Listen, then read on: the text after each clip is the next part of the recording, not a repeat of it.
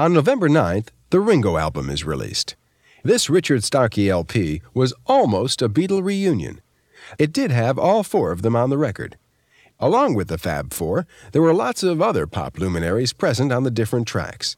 There was Billy Preston, Klaus Voorman, Mark Bolan, Steve Cropper, David Bromberg, Jim Keltner, Nicky Hopkins, Martha Reeves, Mary Clayton, Bobby Keys, and on this number we have the band performing a song written by George Harrison with Ringo. La la la la la la la la la la la la la la la la la la la la. Bum bum bum dum bum bum bum bum bum la la la la la la la la la la.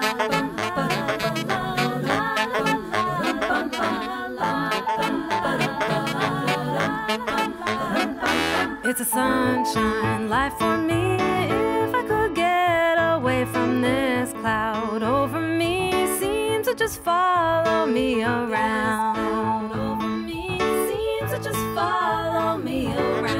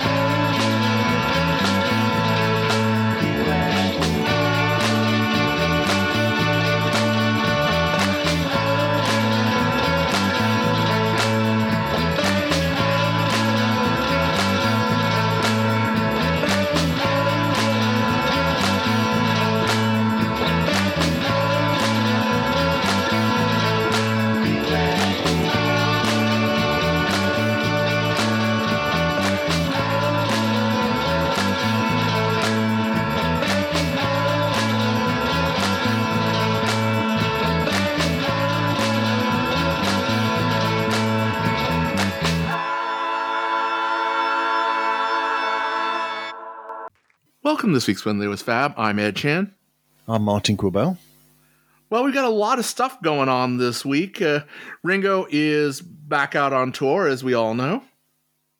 He is, and he's all over the place. I keep seeing pictures of Ringo on stage on people's Facebook pages. Hi to everybody on the When They Was Fab Facebook page that keeps leaving these pictures of Ringo. And Paul, too, is getting ready to go out on his fall tour. He actually just announced one more date in December down in South America. Yeah, he's been a bit quiet otherwise, hasn't he, Ed? We got a bunch of photos of him. He was at the U2 show, and there's lots of photos of Paul rocking out to Bono and co. Well, they've been on stage together, haven't they? Live 8. Yes. Then there's another one where he's on the aisle and Adele comes up and gives him a big hug. Well, can you blame her? And then we know that he's been running tour rehearsals in Los Angeles because there's a couple of both paparazzi photos and a photo from one of the fellows in the studio. I believe he said that Paul had mentioned the shirt from the band that the fellow was in, and so he actually gave Paul one. He works in this rehearsal space. At least he's helped Paul out, because it's not like Paul can afford to buy his own shirts. We're not redoing the fashion show. We just spent over an hour with Deirdre and John Stone talking about the Beatles and fashion. If you didn't listen to that episode, go and look it up. That's a fantastic episode. I really enjoyed that. The other thing that's going on in Beatle world is Paul McCartney's Life and Lyrics podcast is out. If you choose not to pay for it, you can get them weekly. The first 2 episodes have already come out. Eleanor Rigby and Back in the USSR. Yep, and they're both fascinating. The plus point to me is hearing Paul actually saying these stories and mentioning these things as opposed to it just being in the book. The lyrics book's fascinating, but to hear him chatting with Paul Muldoon about it, that is just interesting. Well, stay tuned as we are planning to do whole episode reviews of, not per episode, obviously the McCartney podcast is only a 20 to 25 minute podcast. And well, we're going to do an hour. We're probably going to do 4 at a time because there's 12 that are coming out in this batch and another 12 coming out next year. That's great to know as well that there's another season next year. Did they say something like Easter? Probably like February, March. That's great. Just briefly, Paul sounds so at ease. And in some of these conversations, he's actually eating. Yes. And he swears. But I love that. It is very clearly him at ease. Yeah, he's very unguarded in the discussion. That the use of language proves that because he's so open, like he's just there talking to a friend, and it's not like there's any big media thing going on. It's just like two friends talking. The one thing I will say, the free iTunes version are loaded down with promos and commercials. Pushkin advertises all of their own shows like every 4 minutes or so. Yes. I would say it's a bit more than 25%. I would say it's about 30 to 35% ads. I did find it worth my while to spend $6.99 for a month just to get access to all of the episodes right now and to be able to hear them commercial free. Yeah, that is good. And if you know what you're doing, well, there are ways to download them once you have the access, but we won't go into that. No, we don't want to get into any trouble. There's nothing illegal about it. It's just most people don't know how to do it. Yeah. All right, Ringo. We were hoping that we would get a deluxe edition this year, and well, that hasn't happened, much like many other things that haven't yet been announced. It's a bit late for them to announce it for December then. You never know. I don't know what's going on with that. Now and Then is still out there. The one announcement we did get on John's birthday, which was buried in a press release, is that the Mind Games Deluxe Edition is coming out in summer of next year. 6 discs. I am really looking forward to that. And at the same time, they have released all of the material which was on the Blu-rays onto Apple Music and whatever streaming service you prefer, which is nice. You gave me a little bit of guff about why do you want it on streaming. It's slightly lower quality, but it's so much easier to play through your earbuds, or I have the AirPods Max, and so you get the full surround. It's nice to get the surround in your head and you know that everything is spatially correct. Whereas in your stereo, even with the 6 speakers, it's like, is that quite right? You're always adjusting things. I would love to hear the surround version of the title track, because that all that's going on that song. I mean, I was thinking that an Evolution mix of Mind Games itself would be incredible, but wow, could you imagine that surround sound? Yeah, and we don't have a surround sound mix of Ringo to bring it back to our topic of the day. Ringo has released surround mixes of some of his later albums, but the Ringo album itself is not yet available in Atmos or 5.1 or whichever surround format you prefer. I mean, it's surprising because it's the album that, for all intents and purposes, everybody or a lot of people will say, oh, that's the Ringo album. Although I'd probably put it alongside Time Takes Time. But, you know, that's the album that everybody probably screams at that knows what they do. It's certainly the best known of Ringo's 70s album. And it's probably the only one that for sure is going to get its own box set. I'm still hoping that the rest of Ringo's albums get put together in a single box set. Remaster them, fingers crossed they do 5.1 mixes. I know we're all just waiting for boy yo yo yo yo yo yo to just float around your head when you put those headphones on for Bad Boy. We need a spatial mix of the No-No song. All right, so the topic for this week, we're going to spend this week and next talking about Ringo Starr's album, Ringo. Ringo's kind of a strange album in as much as you would have expected Ringo to really come out with a pop album in, 1970 or 1971. Yeah, but Ringo even says that it's an accidental album, doesn't he? apparently he had not even planned to start a new record. Now, he had the singles at that point. He had early 1970, and he had the Buku Blues album and the Sentimental Journey album. Was Ringo more interested in his acting career and sort of his external projects than he was staying in the limelight as a pop star, do you think?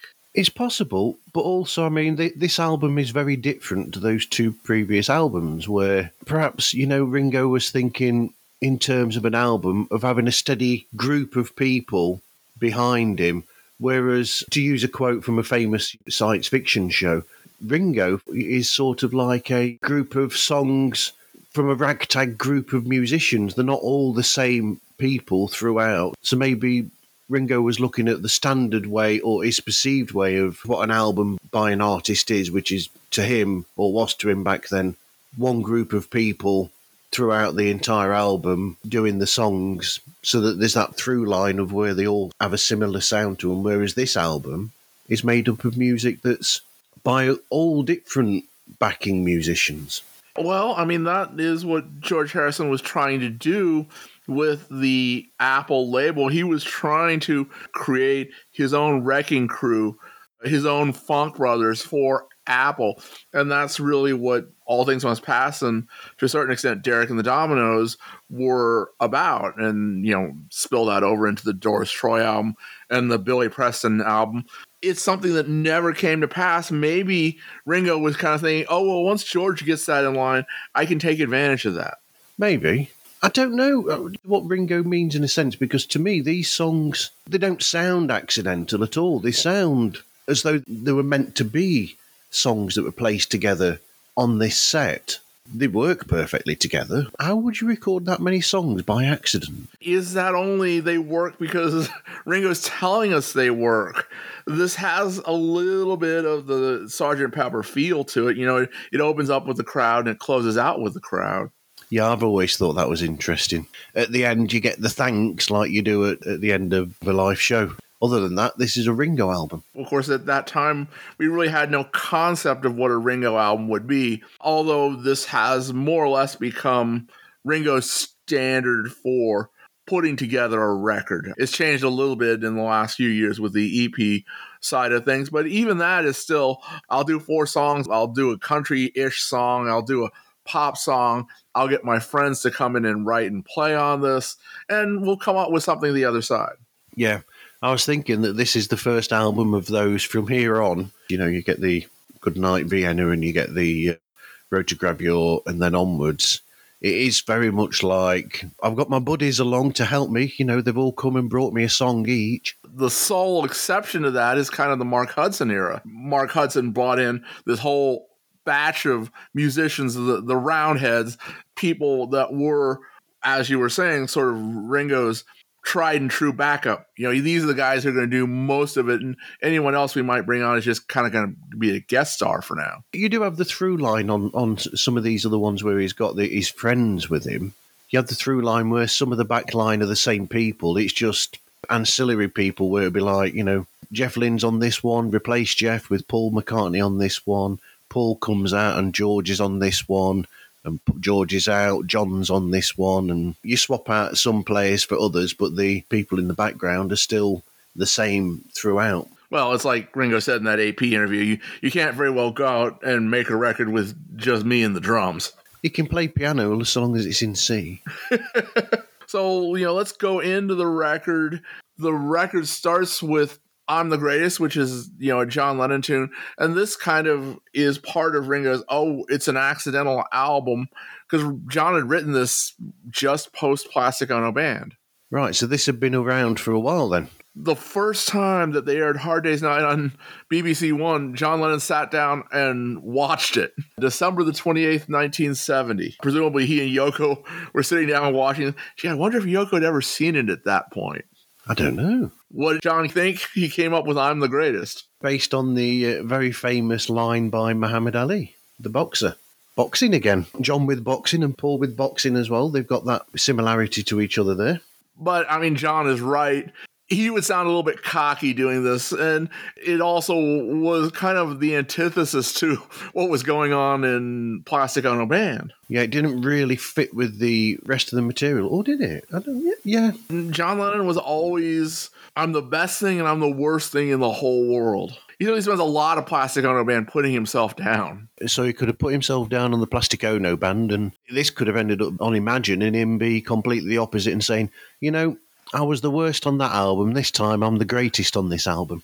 The long and the short of it is, yes, the song sat around for a while. Yeah. Not different for any of the Beatles. Just think of Paul with Flaming Pie and even When Winter Comes. So Ringo had gone to Los Angeles for the Grammy Awards for the concert for Bangladesh. And the winner is...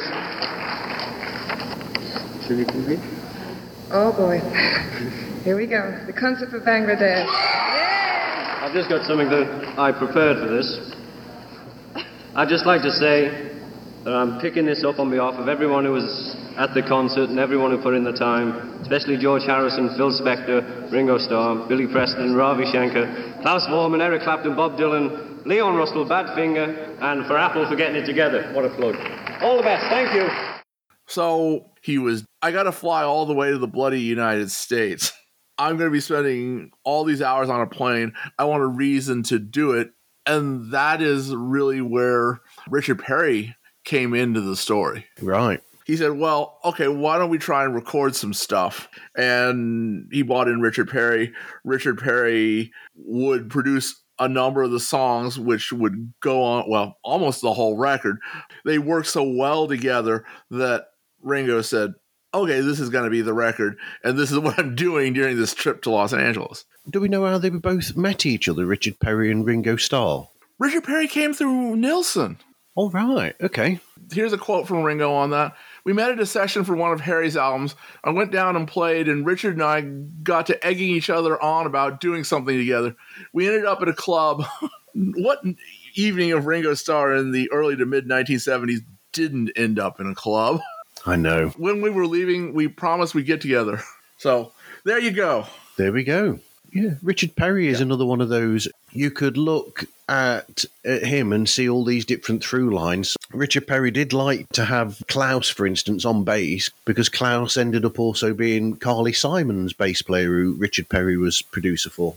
Yeah, I mean, all of these people all go together. It's interesting how doing Toppermost, to take a short diversion, has kind of changed how I looked at this record. That, I mentioned the Jack Nishi thing. There's just a whole lot of connections which end up in the building of this record.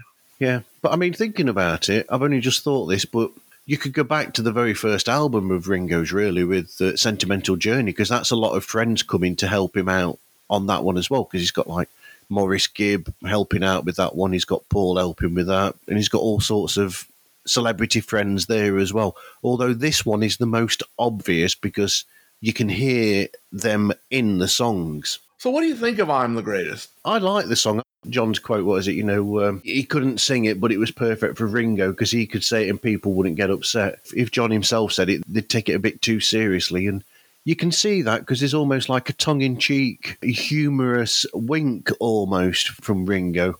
Whereas, people, if John said it, people would be like, all right, here we go again. He's saying, that he's the greatest. And the people might not see the humorous side. Not a bad way to start the record.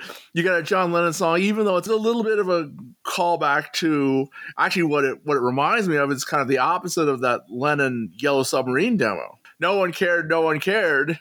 And it even sounds a little bit like it, Yeah, I also like the fact that this album essentially is starting with 3 Beatles together. Because you've got George on this as well. And Billy Preston and Klaus Voorman.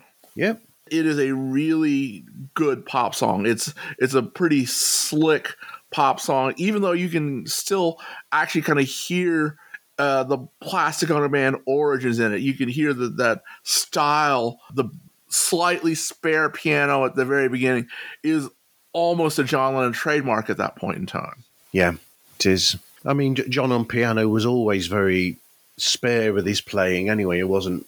It's not a Nicky Hopkins piano. It's certainly not a Billy Preston piano. In the background on organ and electric piano, but yeah. The point I'm trying to make about this song is it really does fit right in tune-wise with both the Plastic Ono Band in before and the Imagine in after. It's a nice little bridge between the two almost. I can hear George Harrison guitar in this song, especially the slide guitar on it, has that very Imagine feel to it. You know, as in the album sessions for Imagine, not the song. Da-na-na-na, da-na-na-na. That's what you're talking about. That's what I mean, yeah. And then the lyrics are also, it's actually very Beatle-y lyrics. You know, it's the whole idea of, oh, I was here, I was growing up, and this happened, and then this other thing happened, and here's the position I'm in right now. You can almost imagine this as being the same guy who was singing Goodnight.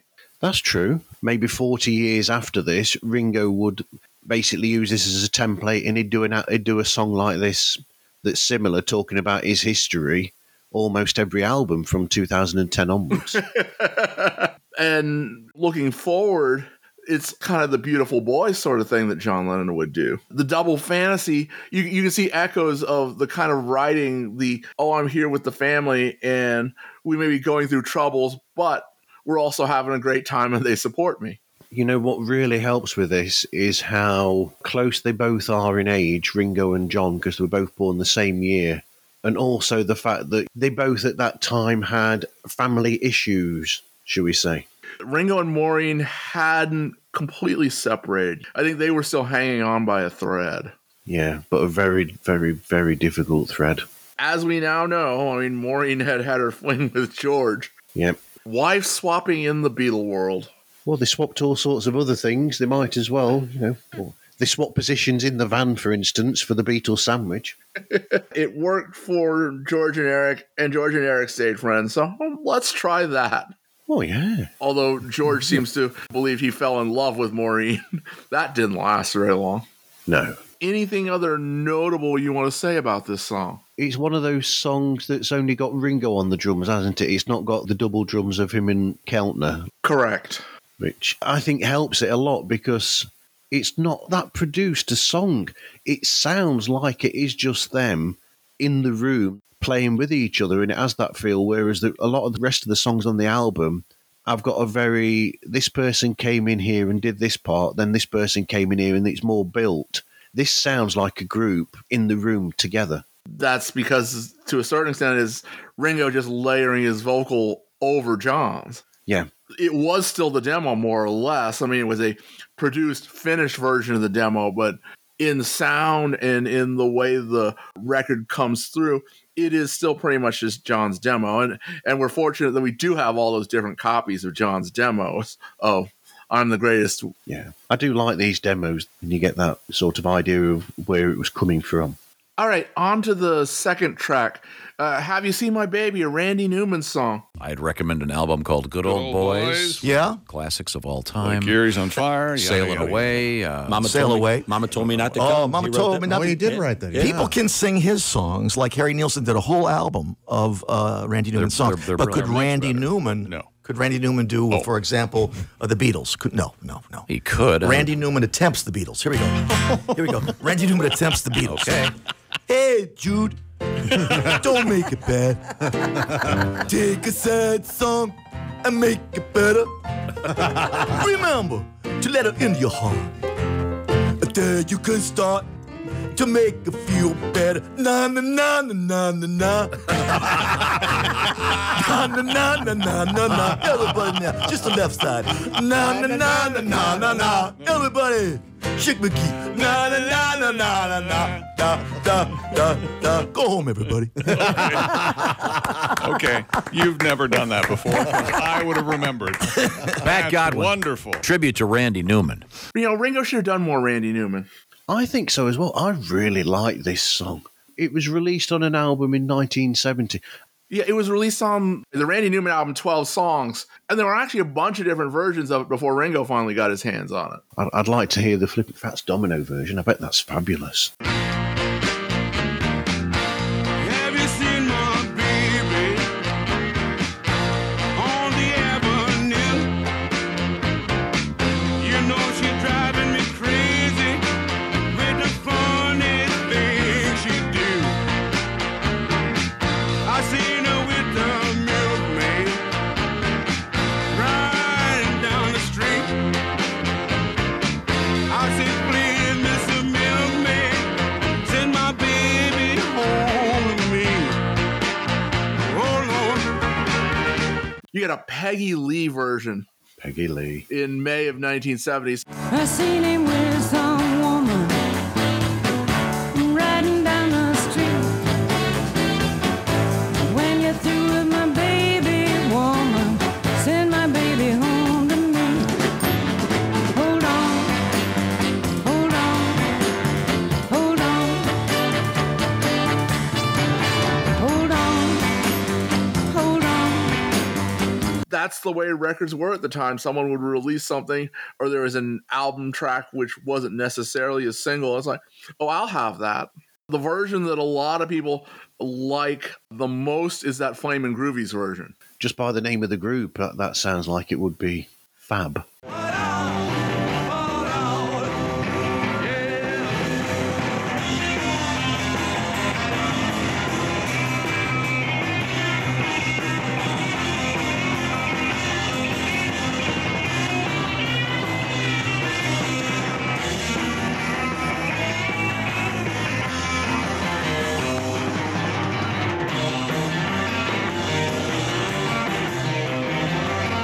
I seen her with the gypsy.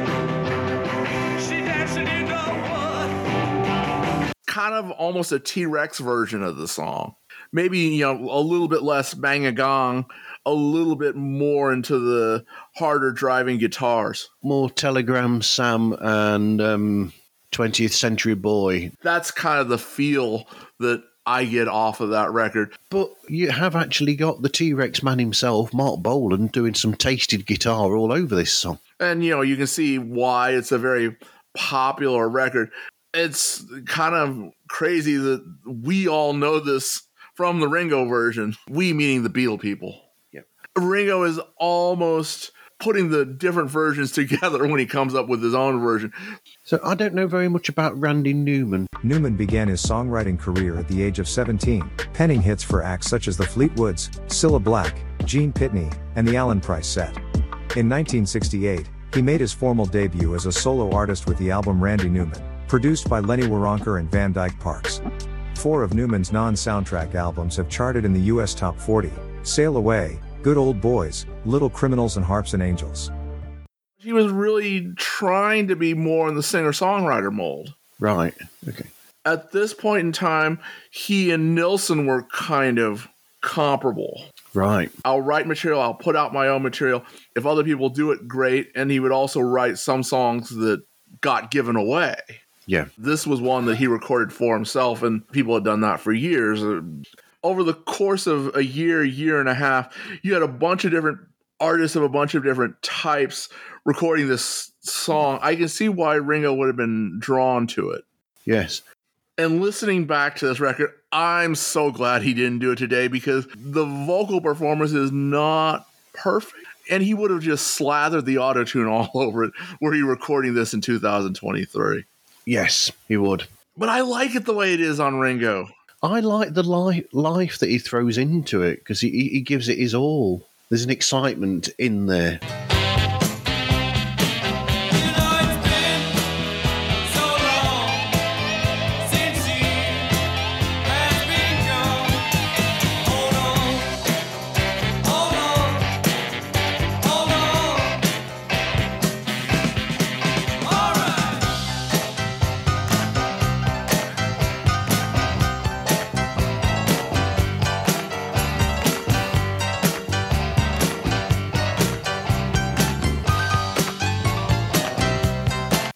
You have actually got the double drumming of Jim and Ringo together in the background. So, again, what do you think of the song?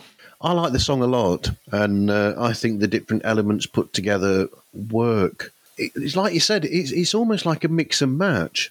You've got the obvious guitar there by Mark Bolan in the front, up front of it, and but then you've also got the horns in there as well that give it something different, and the great piano by James Booker on there as well, the session player. The very slightly Ringo going out of tune.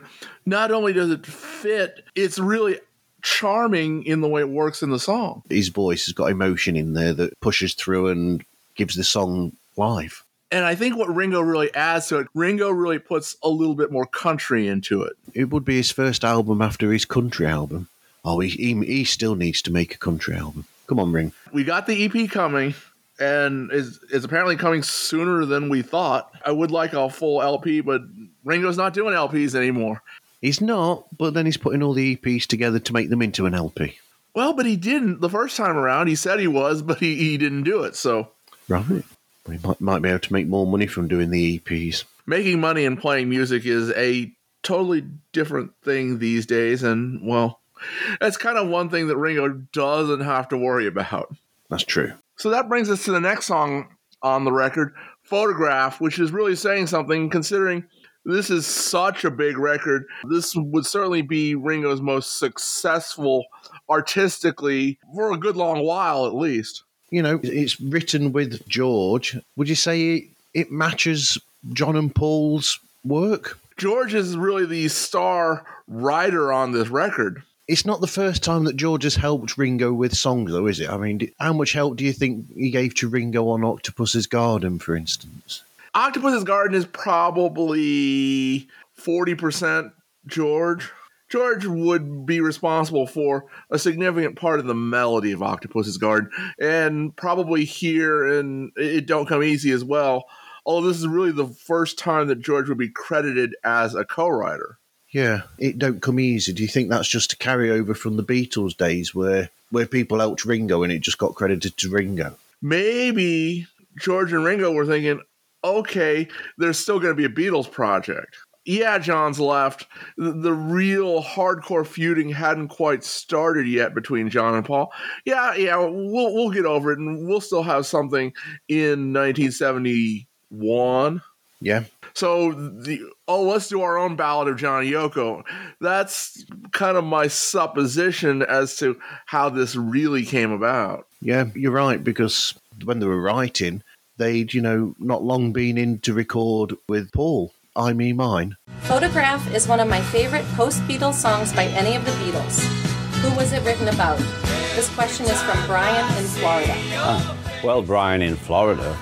Photograph I wrote actually in Spain. I was working in Spain, and it's really, I didn't feel it was about anybody. I thought it was like generic, that it was every time I see your face reminds me of the places we used to go. So it was like a lot of memories, really, and it worked out great.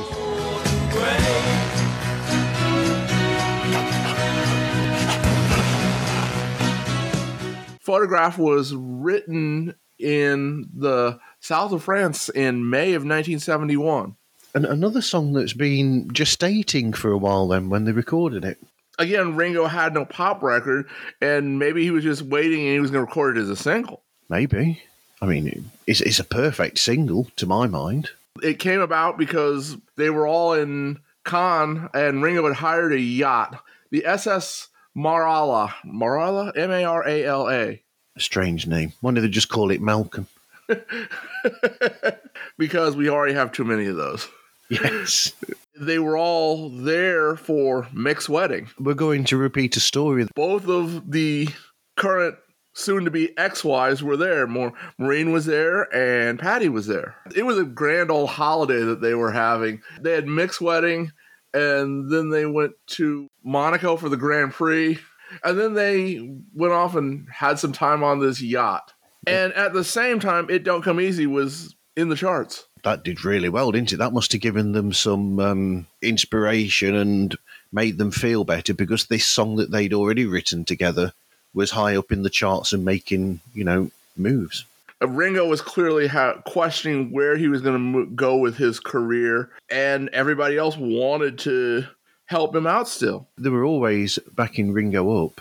As an aside, I think this would be around the time when the Stones would be working on Exile on Main Street.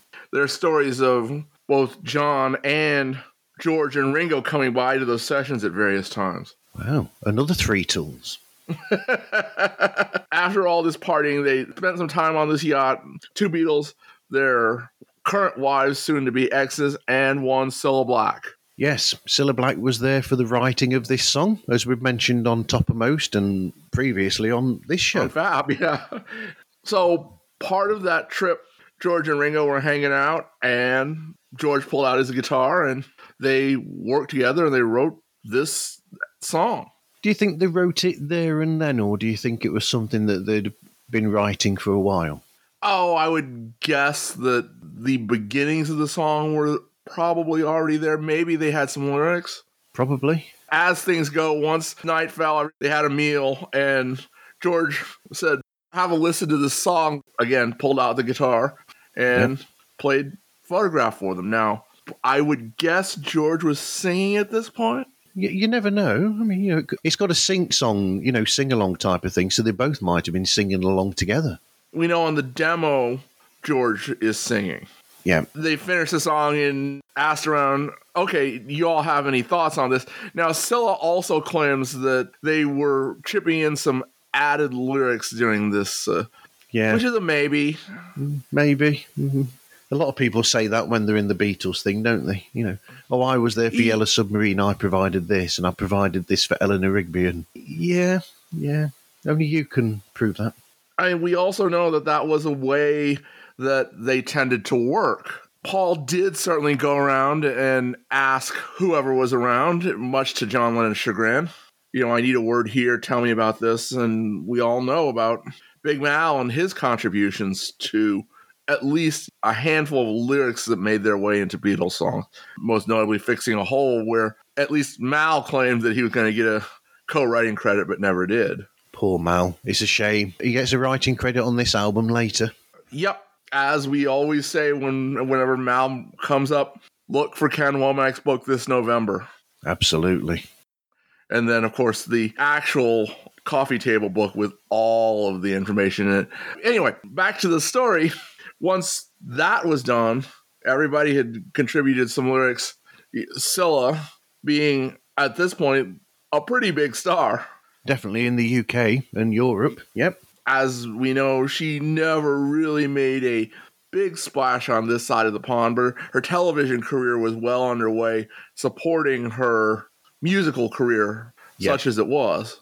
So she wanted the song for herself. I'll have that one. You mind if I take it? And Ringo turns around and goes, no, it's too bloody good for you. I'm having it myself. Straight to the point. Well, that's Ringo, isn't it? It's a well-constructed song. The lyrics are really well put together. Given that, at least in the States, it's really become almost on a par with Yesterday and Imagine. Okay. I didn't realise how big a splash these things sometimes made in the US. Well, again, not because of the way it was received at the time. After 2001, after the events of the Twin Towers, in New York, a lot of people would go putting up photographs of their loved ones around the city.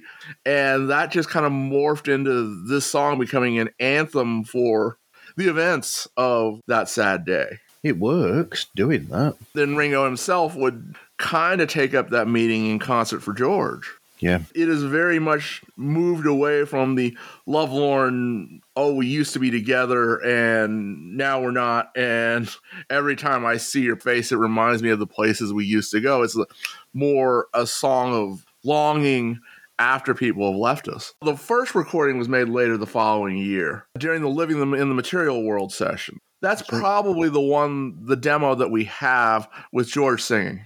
Yeah. You don't think it was like an official attempt at starting to record a proper version then for Ringo to add vocals to? It might have been, but that also seems to be the way that they would frequently work for Ringo is, they would record a demo with themselves singing it and try and match Ringo's cadence. I mean, we already spoke of I'm the Greatest, where John is at least trying to sound like Ringo a little bit in his vocal. And in here, George is not quite singing as complex as he normally would. No. So maybe the thought was we'll record some backing and I'll do the vocal, and then you can just overdub your vocal on top of this. I've never heard any of Paul's songs for Ringo, demos for those with Paul's vocal. That is true, yes. Maybe Paul just does the backing first. I mean, Paul is capable of envisioning the whole song in his head really much more than John or George were, and before they get it down. Yeah, which is weird, because you would have thought if there was, it would have made the rounds by now, a version like 6 O'Clock or any of the other songs that Paul wrote for Ringo. You would have thought they would be there for people to hear by now, if there was a version of that with Paul singing. Yeah, the only demos I can think of that actually have Paul singing are the ones we don't have. Was it Angel in Disguise is the one from later on, where there's that tape where it's Paul's demo with Paul singing it. Yeah. Yeah, from Time Takes Time, I think. Peter Asher was part of that. The year following that, in March of 1973, while they were working on this album proper, everyone would get together at Sunset Sound Recorders in Los Angeles and record the version that we all know. Yep, great version. Well, it's classic. The performance is very definitely Beatle-worthy, if you will. It's got an almost wall of sound, although I still maintain better than Phil Spector, of the multiple drums and the acoustic guitars to layer the song. And part of that, again, as mentioned earlier, is because they brought in one Jack Nishi to arrange this song. Well, you might as well get the best in there to do it. And as we've commented other places, including Toppermost, Jack Nishi was also responsible for a significant chunk of the Wall of sound. Other than doing the orchestration, then, do you think that Nishi was part of the whole get so many guitarists together and so many drummers together to give it a bigger sound? I can see them sitting there, let's really fill it up. Phil, Phil. Yeah, I like that saying. Yeah. Among the musicians on this track, and there are a lot, you have the orchestra, you have the choral arrangement that Nishi did.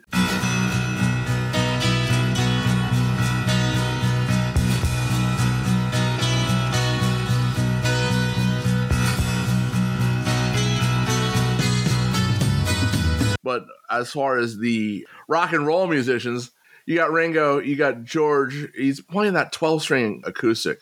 Yes. Gorgeous sound on that. He didn't play it enough. No. The Beatles really only used the acoustic 12-string significantly on the Help album. You hear it a little bit on Help. You hear it a little bit on I've Just Seen a Face and It's Only Love. So for whatever reason, they didn't actually do much more with it after that. Yeah. I'm surprised they didn't bring it back out again for like the White Album and the Let It Be, the Get Back sessions. Yeah. Although I think George had one there. I have to go look. We've got all those footage of those guitars lying around in Get Back. I think it was there with him. He bought in almost everything he might even conceivably want to play while they were filming. Well, you might as well be sure and have one of everything there, hadn't you, just in case? Do you think the wall of sound was built up, or do you think it was recorded live with all of those musicians there? I would guess that it was layered in, although they probably had pretty thick layers. Well, that's why we want this Ringo box. Part of the reason we're doing this is the 50th anniversary of the Ringo record, and we'd always kind of thought that we might get a Ringo box where we would hear some of these outtakes. We would get the first version of Photograph and things like that, but that seems to have kind of been mooted a little bit. Yeah. And maybe get even a version of 6 O'Clock with Paul on lead. This is guesswork. It could have been recorded initially as a live guide, say with Keltner, Bobby Keys, Nicky Hopkins, Klaus and George. They're providing the musical backing and they might have built it up from that. The orchestra and the choir were certainly recorded separately. Yeah. So I'm thinking the build-up of the acoustic guitars, they could have been added later on. So, all right, Ringo, George, Bobby Keys on the tenor sax, Nicky Hopkins, Beatle favorite Nicky Hopkins, Beatle and Stones favorite Nicky Hopkins on the piano. We've already mentioned it, the Exile on Main Street, he shows up on there a lot with Rolling Stones. Vinnie Poncia, who would be a big Ringo collaborator on acoustic and backing vocals. Right. Jimmy Calvert on acoustic, Klaus on bass. Yep. Keltner was the other drummer. Yeah, I do love those bits where you've got both of them doing something different, but they work perfectly together. You get these fills that work really well together on the drums. Well, Ringo and Keltner are very, very good together. That's one of the joys of the whole All-Star thing. People accuse Ringo of being a little bit lazy on the drums when he's out there, but he isn't. He is really concentrating heavily on the fills and letting just kind of the beat go to Greg Bissonette. Yeah, it's a trick that Ringo would get used to from here on. I mean, he does it a lot. I mean, even with the Tug of War album with Paul, where Ringo's on there, and he's on the Pipes of Peace album as well. You've got songs where Ringo's there playing drums himself, but you've also got songs where Ringo's there being on drums at the same time as the great Steve Gadd, who would also come back in Beatle lore later on. Yes, yeah, he would. Finishing out the musicians on there, you had the Von Eaton brothers. I guess Badfinger was no longer running in Beatles circles at this point in time. It's all a great production on the whole song. All the instrumentation's brilliant. Do you like the Brother record? Have you ever heard it? No, I've not heard that.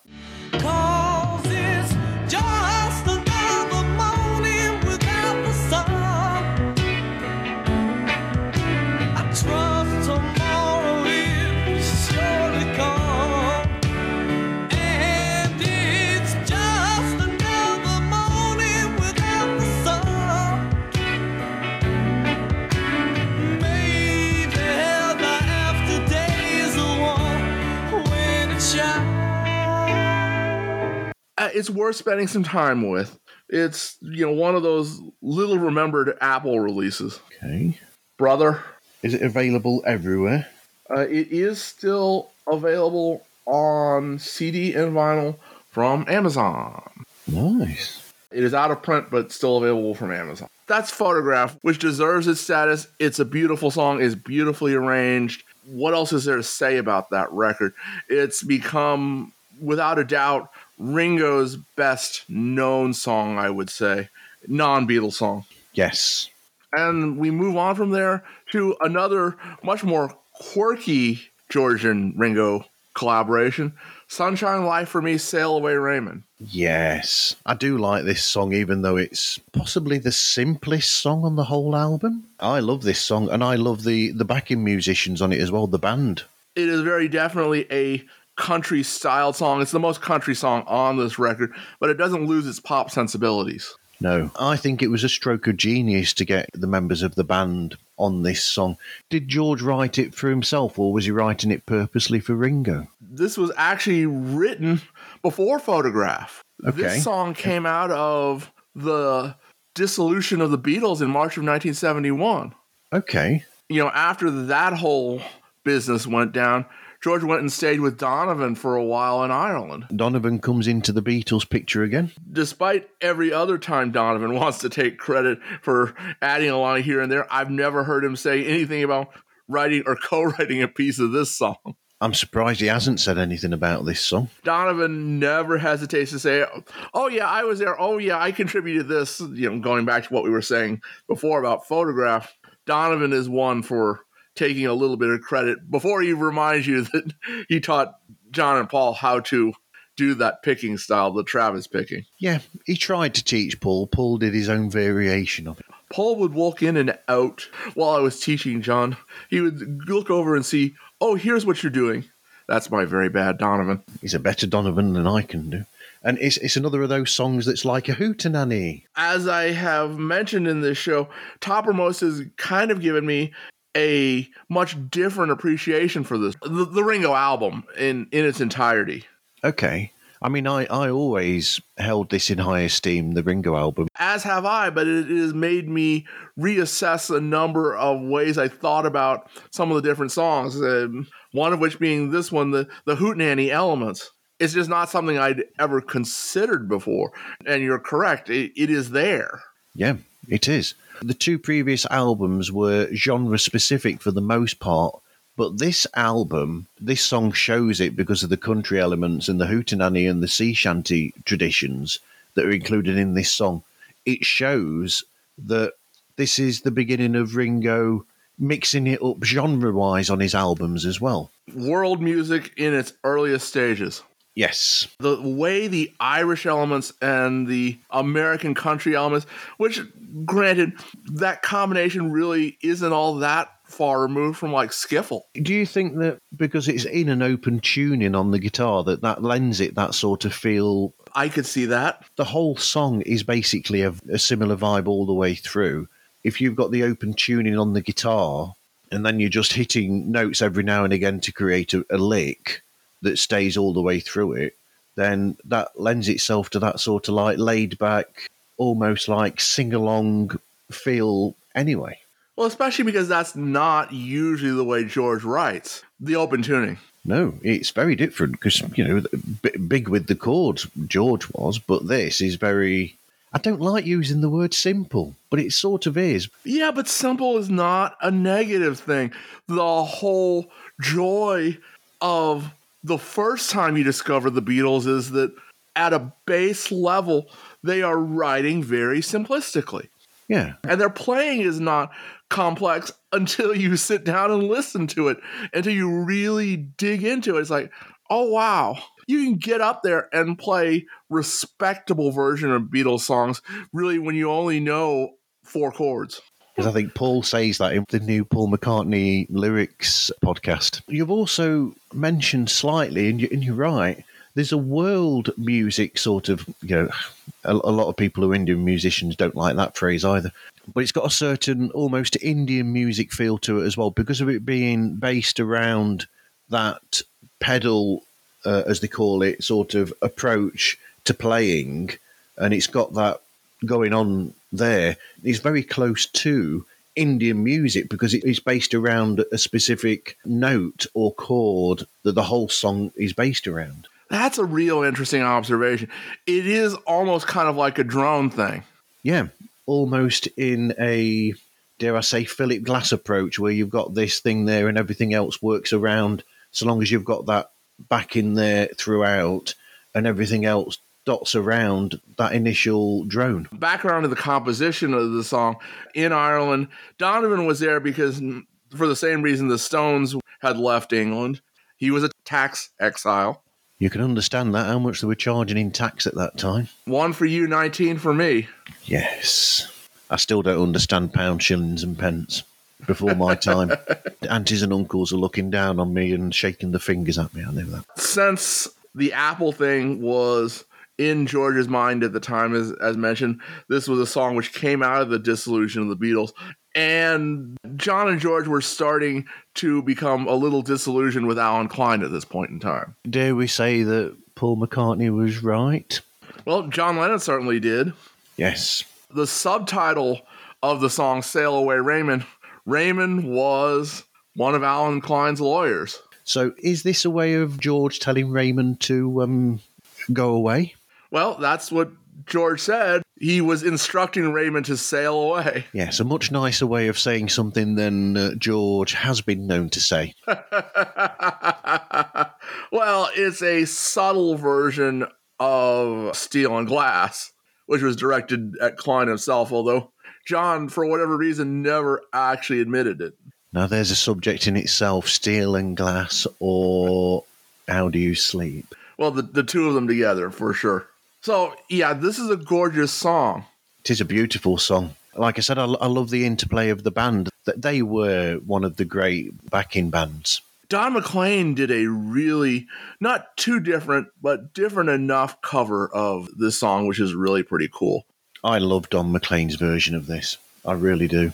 Go and be on the lookout for that. You can also find it on YouTube. A very underrated artist. Well, it's sunshine life for me. If I could get away from this cloud that's over me, seems to just follow me around.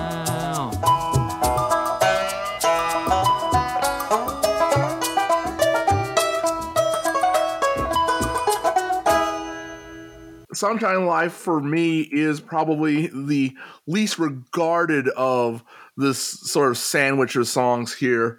I think that's the importance of this song in some ways, is it proves and shows all the different variations of genre that Ringo's playing with. It helps keep the record diverse. You can't get much more diverse than what you've got coming up next. All of this while keeping a nice pop sheen over the whole endeavor. It never strays so far from it. There's no Revolution number 9 on this record. Has Ringo ever had a Revolution number 9 on one of his albums? Well, Spooky Weirdness, that's kind of a strange song. Yes, and it's got the perfect title to match it as well. So, all right, side 1 of Ringo closes out with You're 16, an old 60s song by the Sherman Brothers, Bob and Dick Sherman. Yep, the people who wrote the music for Mary Poppins. Ringo has stopped playing it live, and I kind of wish he'd managed to find a way to massage the lyrics a little bit, because Ringo's so good at this song live. Could you imagine Ringo singing You're 60, You're Beautiful, and You're Mine? I could see Ringo doing something like We're 16, maybe? Maybe. We're 16, You're Beautiful, and You're Mine. Yeah, it's almost like a looking back to that time as opposed to being somebody who's the age that he is, looking at somebody who's 16 and going, you're beautiful and you're mine, and there's only, 60-something years between us? I could see him sort of bringing a very slight wistful feel to it, doing it live, then taking it into the rock side of things. But nonetheless, Ringo is not bringing the song back. The artist who originally performed it, as you pointed out, is the father of one of the latter-day members of Fleetwood Mac. Johnny Burnett, yes. Billy Burnett's dad. Interesting the credit that Paul has on this song. Well, he's credited as playing the kazoo. Yes, which is different. But it's not actually a kazoo. No, this is just him putting his hands to his mouth and making noises through his hands. It's kind of the same thing they did on Lady Madonna. Right. Of course. We've got a quote from Richard Perry saying, in fact, the solo on You're 16, which sounds like a kazoo or something, was Paul singing very spontaneously as we played that track back. So he's singing the solo on that. That's simplifying it. It's not singing, it's just making noises through your closed hands or whatever. I do think he's probably right that it was something which came along spontaneously. That it wasn't something they had planned, and they probably didn't even have a kazoo solo plan. Paul does that. He likes to vocalize the sound of instruments. Again, it's back to Paul is that Brian Wilson kind of genius. Yes. He envisions everything in his head. He knows how he wants it to sound. So it's like, here's how the mix is going to be. How would Paul have heard You're 16? It was actually recorded in London, and the reason it was recorded in London was because Paul McCartney had to get some production work done on the James Paul McCartney special. Wow. I never saw that link coming. So, who did he choose to do the production work? He chose Richard Perry. I can understand why, with Richard's incredible arrangements and that sort of thing, would fit perfectly with that. Well, somebody had to produce Gotta Sing, Gotta Dance. Classic. So it was during that session that they all traveled down to Apple Studios. Ringo was in London as well, and they recorded You're 16 as well as the Paul McCartney track, which, we will get to. We will. In the next episode. We do have the unadorned Take 1 available, and Paul does indeed do the kazoo on the very first recording of You're 16 that Ringo had. So, wow, it isn't an overdub that was later on. It was there from inception, essentially. Correct. I would guess that they were probably working on it in the studio, and Paul had this idea. Oh, let's do this, and then he did it, and then it's like, okay, let's do one. Yep. He knew what he was doing. In addition to that, amongst the comments that I have here, it is said that Ringo Starr's version of You're 16 remains one of the few number one singles to feature a kazoo or kazoo-like sound. I would agree with that. I don't think I've ever heard a kazoo in a number That's one. why we're doing Toppermost, isn't it? Once we find the record with a kazoo on it, we'll go, you're wrong. Did Crosstown Traffic get to number one by Jimi Hendrix? Does that have a kazoo on it? It does indeed have a kazoo on it. Harry Nilsson sang backing vocals on Ringo's version, Nicky Hopkins is heard playing the piano, including going up and down the scale in the instrumental fade of the song. In Ringo's version, the melody and chords were different in the bridge to the original, which led to a minor key, while the original version used only major keys. That's kind of cool. It is. It's creating contrast, isn't it? Yeah, I mean, we don't usually go that deep into the chords, but, the minor major thing is very important in the Beatles and the Beatles' legacy. Yeah, agreed. Yeah. So, who do you think came up with that? Was that Richard Perry that came up with the change, or was it somebody else that came up with the change? I don't know. It may have been Paul McCartney that came up with that change. That's true. Since we now know that they were all together working on this thing, they had the musicians play it, and obviously Paul had heard them working on it, and when he came up with the kazoo, so maybe at the same time it's like, what would be good? And as we know, Paul just sees things in his head. But Ringo knows that when it comes to arrangement and these things, even John Lennon famously said about some of the songs that, it was irritating to admit sometimes a lot of the things that Paul suggests are right for the song. And that was when they weren't exactly on the best of terms. No. It wasn't in the middle of their feud, but they were still not quite friendly with each other just yet. The SNL thing hadn't happened yet. In addition to that, you ever wonder what those things are? Ringo goes off a little bit towards the end. You get a couple of weird things that Ringo's singing towards the end of Your 16. Yeah, I just thought until now, I thought that was just Drunken Ringo going off on one. But no, they are very specific things. Again, you wonder whether Ringo came up with this or Richard Perry did or Paul did. At first, right towards the end, he sings a little bit of the chorus from Clarence Frogman Henry's hit song, I Don't Know Why, But I Do. I don't know why I love you, but I do. You hear the but I do part coming in at the end there. That's a bit of a strange reference to throw in there. And then he's not so much singing, but he's sort of chanting, what shall we do with the Drunken Sailor? Which is an old Irish folk song. It is. Yeah, of course, yeah, because he says it twice, or he just keeps saying it, doesn't he? Yeah. He says it once clearly, and then he sort of mumbles it a second time. What shall we do with the drunken sailor? What shall we do with the drunken sailor? What shall we do with the drunken sailor in the morning? It's a weird choice to find at the end of the record. Yeah, it's a bit of an Easter egg, isn't it, as they call it? Particularly the Frogman Henry reference, because he is very definitely singing that. Yeah, but in a way, it almost bookends in a sense, because you've got that there at the end of that where Ringo is just chatting away, and then at the end of side 2, when we get there, the last song on side 2 is chatting away at the end of that song as well. This is true. Closing out this side A, Cashbox described Ringo's version of Your 16 as being fantastic and perfect for the 70s. That may be the best review Ringo's ever gotten. But I do think that they're right, and I think they're right with the rest of what they say about it as well. So they continue. Not only is the vocal perfect and steady for this delightful, easygoing rocker, but the music is the perfect complement. It's just so good.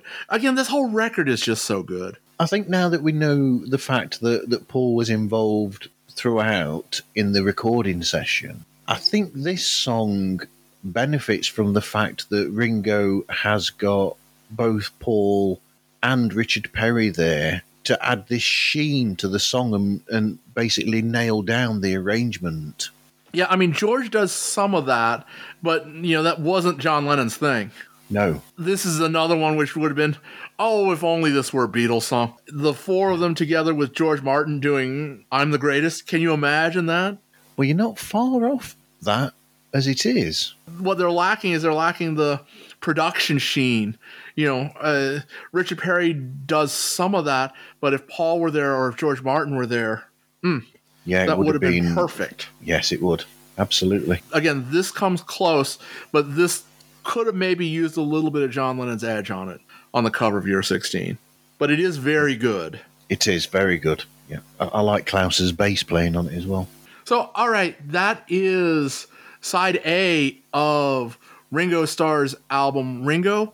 We'll be back next time to talk about side B and a little bit about Klaus's artwork in the booklet. Absolutely. Everyone take care. See you next time.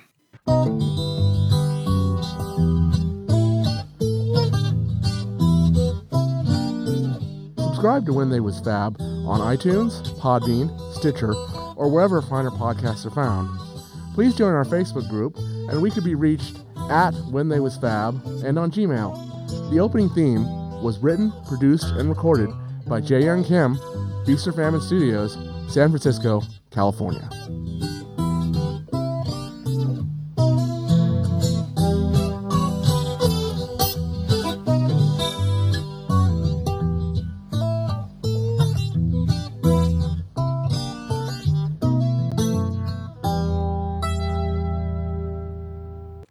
On July 10th, 1973, John, George, and Ringo record together for the first time in 4 years when they do John's I'm the Greatest for the Ringo album.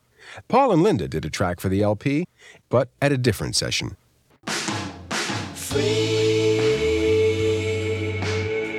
I tell you one thing, there's sickness going on and there's some good people doing work in hospitals, but they got no bread to do it on. Not only are they working in a miserable condition with sick people, but they're scraping the barrel for funds to keep going. Turned out nice again.